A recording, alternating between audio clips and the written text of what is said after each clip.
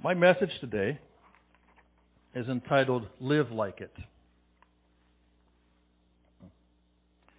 There was a commercial several years ago for Prego spaghetti sauce.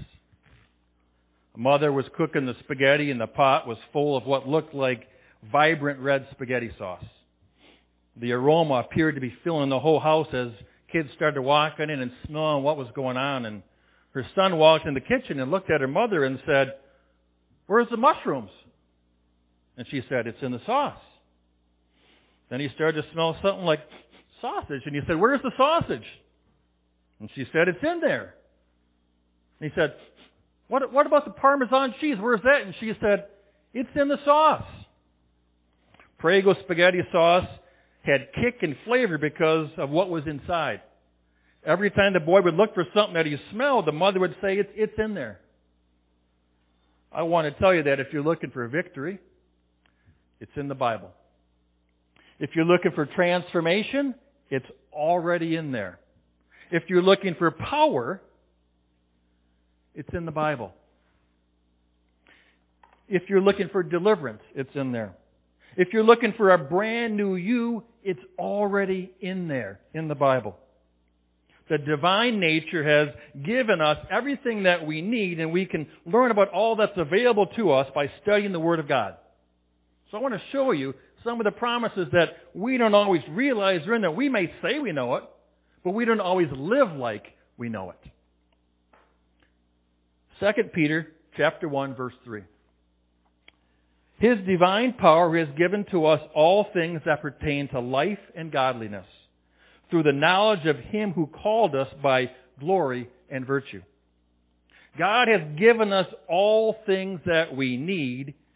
We are rich in mercy and grace and love and acceptance and forgiveness. Yet sometimes we get so used to just taking care of ourselves and just trying to survive that sometimes we live our Christian lives the same way. We too often hold on to love or hold on to mercy or hold on to forgiveness for ourselves instead of showering it on others who are bankrupt of these things. 2 Peter 1 verse 4. By which have been given to us exceedingly great and precious promises, that through these you may be partakers of the divine nature, having escaped the corruption that is in the world through lust. When God's promises are described as exceedingly great, it's not just because there's many. It's because His promises are true and proven. Now, I will tell you, in the landscape of today, where truth is perverted all the time and people lie all the time, to say that God's promises are true, there's a great contrast. There's great power in that. To show that His promises are true, God seals the deal like no one else does or no one else can. How does He do this? Take a look in Ephesians chapter 1, starting at verse 13. In Him you also trusted, after you heard the word of truth, the gospel of your salvation, in whom also having believed you were sealed with the Holy Spirit of promise. Verse 14, the Holy Spirit is the guarantee of our inheritance until the redemption of the purchased possession, to the praise of His glory. What's that mean? It means that when we come to Jesus and we receive His truth and His salvation or forgiveness, God knows that we have human minds and human flesh and human feelings, and sometimes we're tempted to doubt. And sometimes we're tempted to not believe or tempted to not understand. And so God takes the Holy Spirit and puts it in each one of us as a down payment that says, you've got your eternal home secured, but if you continue to submit to me, it's going to keep you so you are not bothered by the winds of doubt. It's going to keep you pulled back as your anchor in life. The anchor will hold in spite of the storm you go through in life. The Holy Spirit is our down payment and our seal to make sure that we continue on that path towards God. He guarantees us the full inheritance of redemption, eternal life, and a complete removal of our sinful nature when we get to heaven. I know I've said this before, but it still is mind-boggling to me. We talk about heaven, what's it like? Are there streets of gold? As some people think, Are there golf courses on end to play golf for all eternity? You know, the greatest, that's our human mind trying to put a picture on it. The greatest thing is we lose our sinful flesh. There's no more temptation, no more sin, no more bad thoughts, no more anger, all the things that kind of pull us away. We are there forever in God's presence. Our sinful flesh is gone in that unclouded day. We have been given great and exceedingly precious promises through God our Father. When we are saved, we gain spiritual riches that are now at our disposal if we know what's there for us. In case some of these promises have slipped your mind, let me bring a few to your remembrance.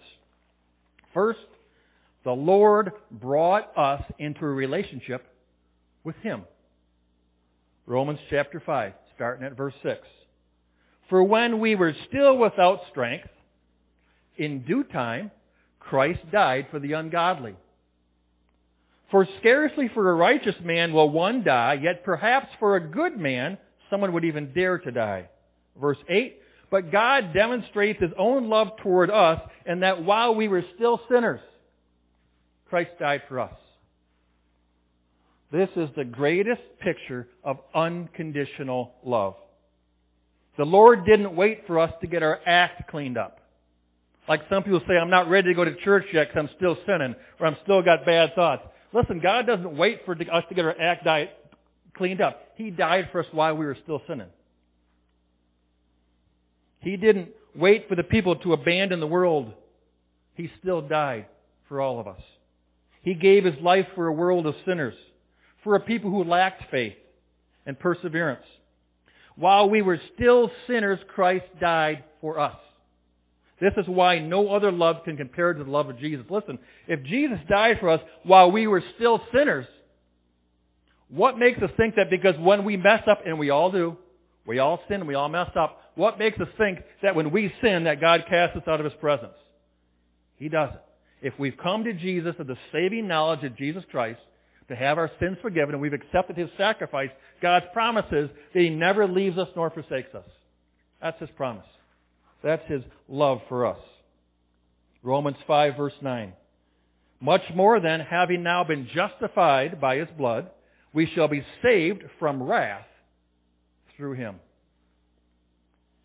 You know that it's not politically correct to say that God has a wrath. After all, many today believe that God loves everyone, and therefore everyone will get to heaven. That's being preached in some pulpits in the world this day, although it's not biblical. However, that statement is not only not biblical, it doesn't make any sense. Of course, God has a wrath. God's wrath is against sin. Because sin is what has separated God from His children. The fact that He loves us so much is reason to see why He hates what has separated us from Him. Did you know this? The popular hymn, In Christ Alone, one of Bob Huber's favorite songs, sang at a Celebration of Life. That popular hymn, a few years ago, took center stage on the politically correct stage. A Presbyterian hymnal was offended at the line that said, the wrath of God was satisfied. Meaning that Jesus' sacrifice paid the price for our sins. Our balance was wiped out. It is final. In fact, the Bible says that the wages of sin is death, but the gift of God is eternal life in Christ Jesus our Lord. The hymnal committee instead wanted to change the lyrics from the wrath of God is satisfied. They wanted to change it to the love of God was magnified. But the original writers of the song refused to change. So the committee left it out of their hymnal. Because it wasn't politically correct to say that the wrath of God was satisfied at the cross. However, as Scripture clearly points out, God has a vendetta against sin. The problem is that sin creates a bondage in us that we can't break away from in our own strength. We can't eliminate it. We can't pay for its consequences on our own or with our own effort.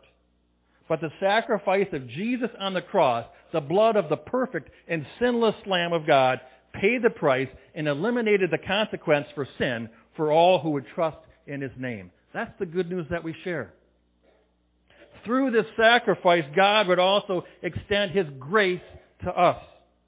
A grace that would help us break away from the bondage of sin and to not be stuck in our guilt.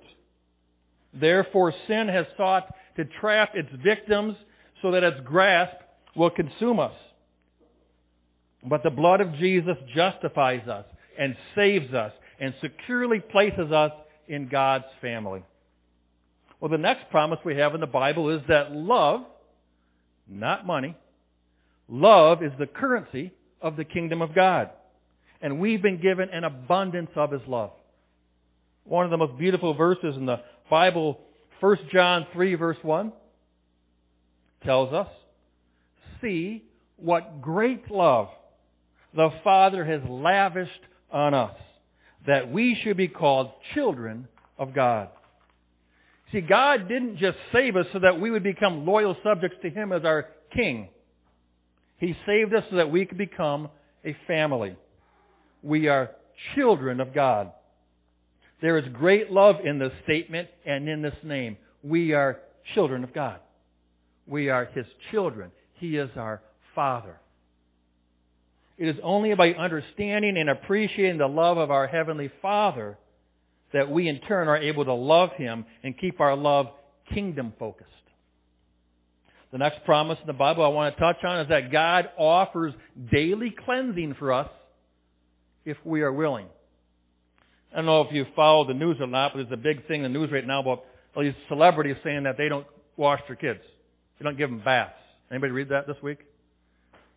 That they only give them baths when they see dirt on them or when they start to stink really bad. That was all in the news this week. They don't. That it's just a privilege that I give them a bath when I feel like it. It was in the news this week. Kind of crazy stuff. Listen, 1 John 1:9 says this: "If we confess our sins to God, He is faithful and just to forgive us our sins and to cleanse us from all unrighteousness." As His children, we now have the privilege to come to Him and to confess our sins, not on Facebook, to God in our prayer closets, and receive His forgiveness to grow in unhindered fellowship with Him. So let me ask you a question. Why would you stay dirty when you can come and be cleansed? Even though we have this promise, many people not only stay dirty, they wait until they are completely grimy and filthy before they come to confess their sins and come back to God. Part of the problem is that if we don't repent immediately and confess immediately, we start to get used to the filthiness of sin. Some people that live in filth don't even realize that they smell unpleasant anymore. The same is true for us when we don't take advantage of the promise to be forgiven and cleansed if we come to Him.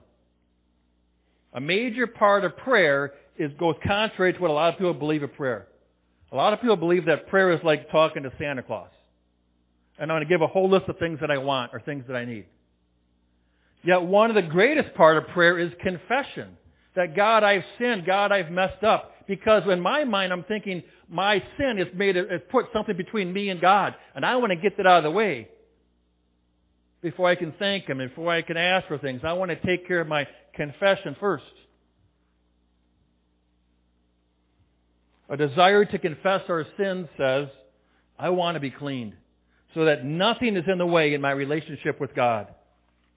If a desire to confess our sins to the Lord says, I love you with all my heart, I don't want nothing to get between it, then what do you think a lack of confession says to God? God promises to cleanse us and forgive us if we are willing to come to Him. The next promise, God's presence is continually with us.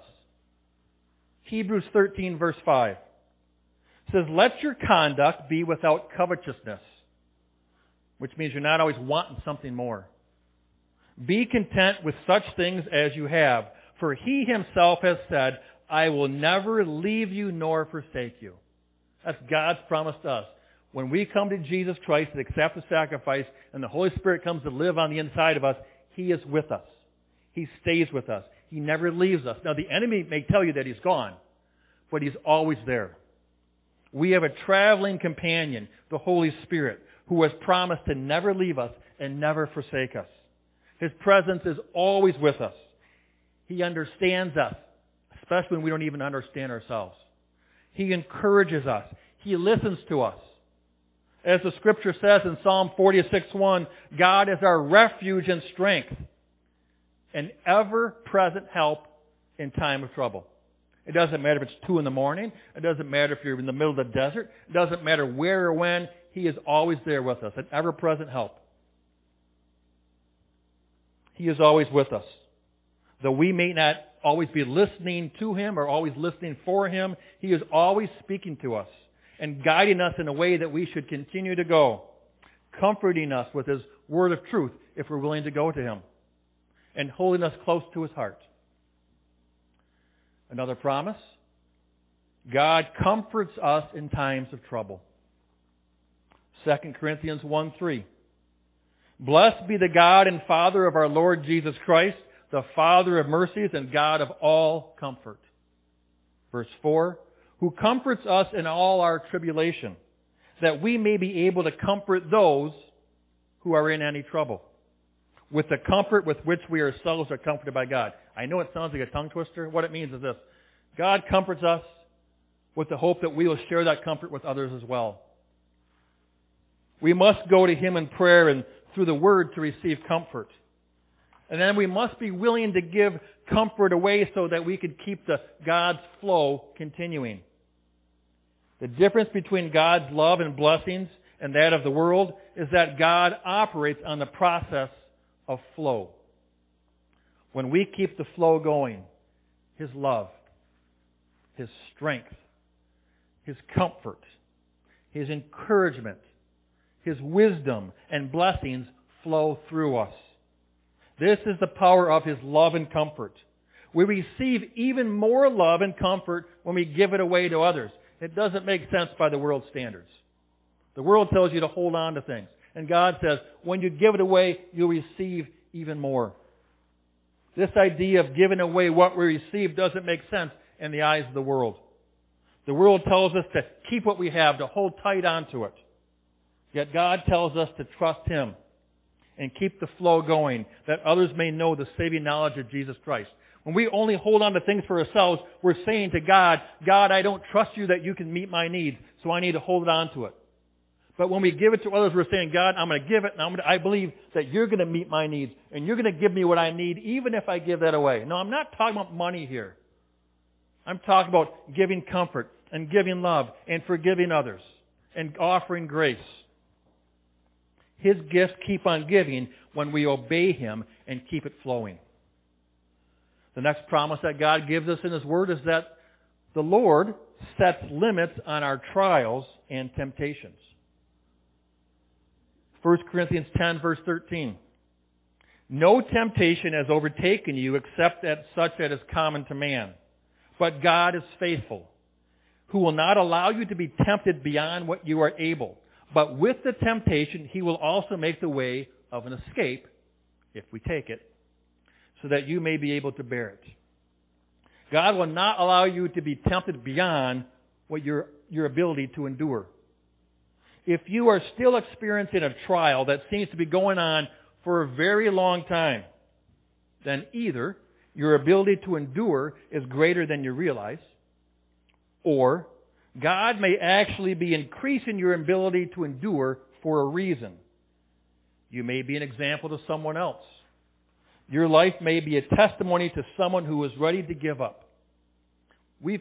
Throughout the last couple of years, we've shared testimonies. You've heard Bob Tackett's testimony up here. How later in life, he saw all these things that happened to his life, and God came into him, and He was real and changed his life. The old is gone and the new is here, and how that can happen. So when we share these testimonies of what happens, we see that God sometimes allows us to go through difficult times so that we could be a testimony to others. No matter how old you are, no matter what situation you're in, God is real, and He can bring blessings to your life if we trust Him. Sometimes when we're in a trial, we realize that God is not finished teaching us what we need to learn. Sometimes that happens because we continue to complain about the trial we're in. Or we could do something else, but God's saying, I still want to teach you something. Is it possible that we may have the wrong focus? You know, when bodybuilders are lifting weights, they're told to focus on the muscle that's being used. Not how the rest of the body is in pain, but to focus on the muscle that's being used instead of the pain or the exhaustion being exerted. We need to learn to focus on the spiritual muscle that's being built up. That's our steadfast faith and our perseverance in holding on to Him. How do we know what we're doing if we're following this Christian life? Well, God gives us this amazing checklist to see where we're at. It's found in the 2 Peter chapter 1. It says this, "But also for this very reason, giving all diligence, add to your faith," here's the first checkpoint, "virtue. And to virtue, add knowledge. To knowledge, add self-control. To self-control, add perseverance. To perseverance, godliness. To godliness, seek brotherly kindness. And to brotherly kindness, love. For if these things are yours and abound, you will be neither barren nor unfruitful in the knowledge of our Lord Jesus Christ." It doesn't matter how much money you have in the bank or where you live. If you have these things and you're seeking God for these things, you are rich because of the spiritual blessings that God has given us. For he who lacks these things is short-sighted, even to blindness, and has forgotten that he has been cleansed from his old sins. All of these things are available to us, but we must turn to God in our time of need, to build upon our faith, to persevere and trust in Him through our trials, so He can equip us with all that we need. You've heard me tell the story. We had a very difficult time when God shut a bunch of doors in our life before He brought us here. But if we would have continued to complain and fight against those things, we never would have walked through these doors to be with you here now. We need to trust God through our difficult times, even though it is hard. We need to trust Him. These verses in 2 Peter serve as a great checklist for us in growing as disciples of Jesus. We would be wise to pray for God to work on each of us these aspects in our lives if we stay submitted to Him. If you're not sure what to pray for, go through that list in 2 Peter. See which one of those things that you would like God to equip you with more. Then ask God to hold you accountable to praying for that and working towards that to believe that. The next thing that God promises in the Bible is He grants us wisdom if we ask. James 1:5 says that if any of you lacks wisdom, let him ask of God, who gives to all liberally and without reproach, and it will be given to him. In every decision that you face, God offers wisdom to see life from His perspective, if you ask in faith and without doubt. However, sin can keep you from claiming this promise because it crowds out truth and creates uncertainty. It is impossible to live this Christian life without the Word of God. Let me say that again. It is impossible to live the Christian life without the Word of God. Good ideas become tainted. They lose their power and their momentum, and they fade away. But the Word of God stands forever. It always retains its power and its truth and its purpose. Yet we can be so thick-headed when it comes to this promise. Have you ever caught yourself thinking or saying, God doesn't talk to me that way? Or, I don't hear from God. There's only one way to hear from God. He is faithful when you consistently spend time with Him every day reading the Bible and praying to Him to hear Him speak to you every day. That was one of the attributes that came out again and again at our service last Thursday for Bob Huber. He loved God. He loved the Word of God. He was in the Word of God every day. He prayed every day. And you heard all these stories about his life and how he touched this person's life. And he was always positive. And he was always an encourager. Why? Because he loved the Word of God. And God is faithful. So many times in our life we think we pray for something else more. And God's just saying, spend time with me and my Word. And I will change you. And I will bless you. And I will show you the exceedingly great promises that are in the Word for you. God speaks to us through His living Word. Understand that when we don't spend consistent time in His Word, we forfeit one of the most precious promises that He has for us. And one of the most tangible ones at that. Well, finally, the Lord provides rest for our soul. Matthew 11:28, Jesus said, "Come to me, all you who are weary and burdened, and I will give you rest. Take my yoke upon you and learn from me, for I am gentle and humble in heart, and you will find rest for your souls." Nothing else in this world can give you the rest like Jesus can. And resting in Him is greater than any vacation or any getaway. It will truly recharge you and invigorate you and empower you to take the love and the mercy and the forgiveness that He has given you and showered upon anyone you meet. A story is told by Tony Evans. It's called The Cruise. The story is told about a man who saved up his life earnings so he could take a cruise. Something he had long desired. The ticket for the cruise cost him nearly everything he had.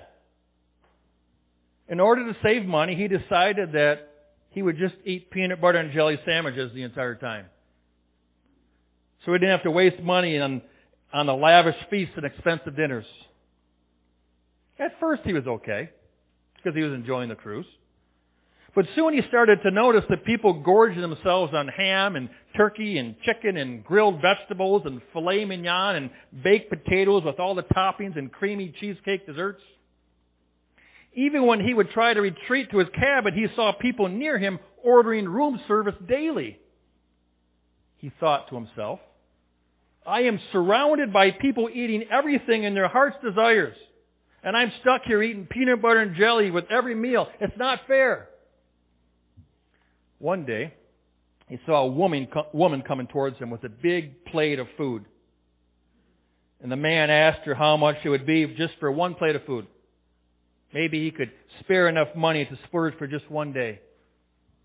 He shared with her that he only had enough money for the ticket, but he didn't bring enough for the meals, hoping that she would have pity on him and maybe give him a small sample. The woman looked at him in disbelief and told him that the meals were included in the ticket. Listen, too often we settle for eating peanut butter and jelly sandwiches. We look around at other Christians who seem to be victorious, who seem to be getting through trials quicker, who seem to be strong and not discouraged, who seem to be eating spiritual steak and potatoes, and we wonder why we are limited to peanut butter and jelly and bread.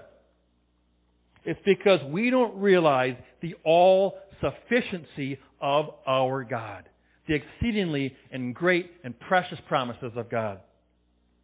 We go through trials and get battered and tossed about, not realizing that God is our eternal anchor in the storm. No matter how big the storm is, or no matter how bad it is, or no matter how long it lasts, God is our anchor in the storm.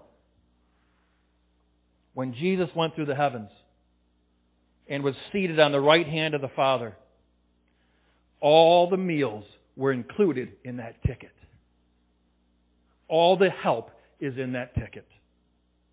All the wisdom is in that ticket. All the comfort is in that ticket. All the strength and all the power is in that ticket. The tickets are only dispensed at the throne of grace. Not something that we deserve, but something that we're freely given if we're willing to receive. If you are struggling in any area of your life right now, God invites you, as the Word declares, to boldly approach the throne of grace to receive all the help for your time of need.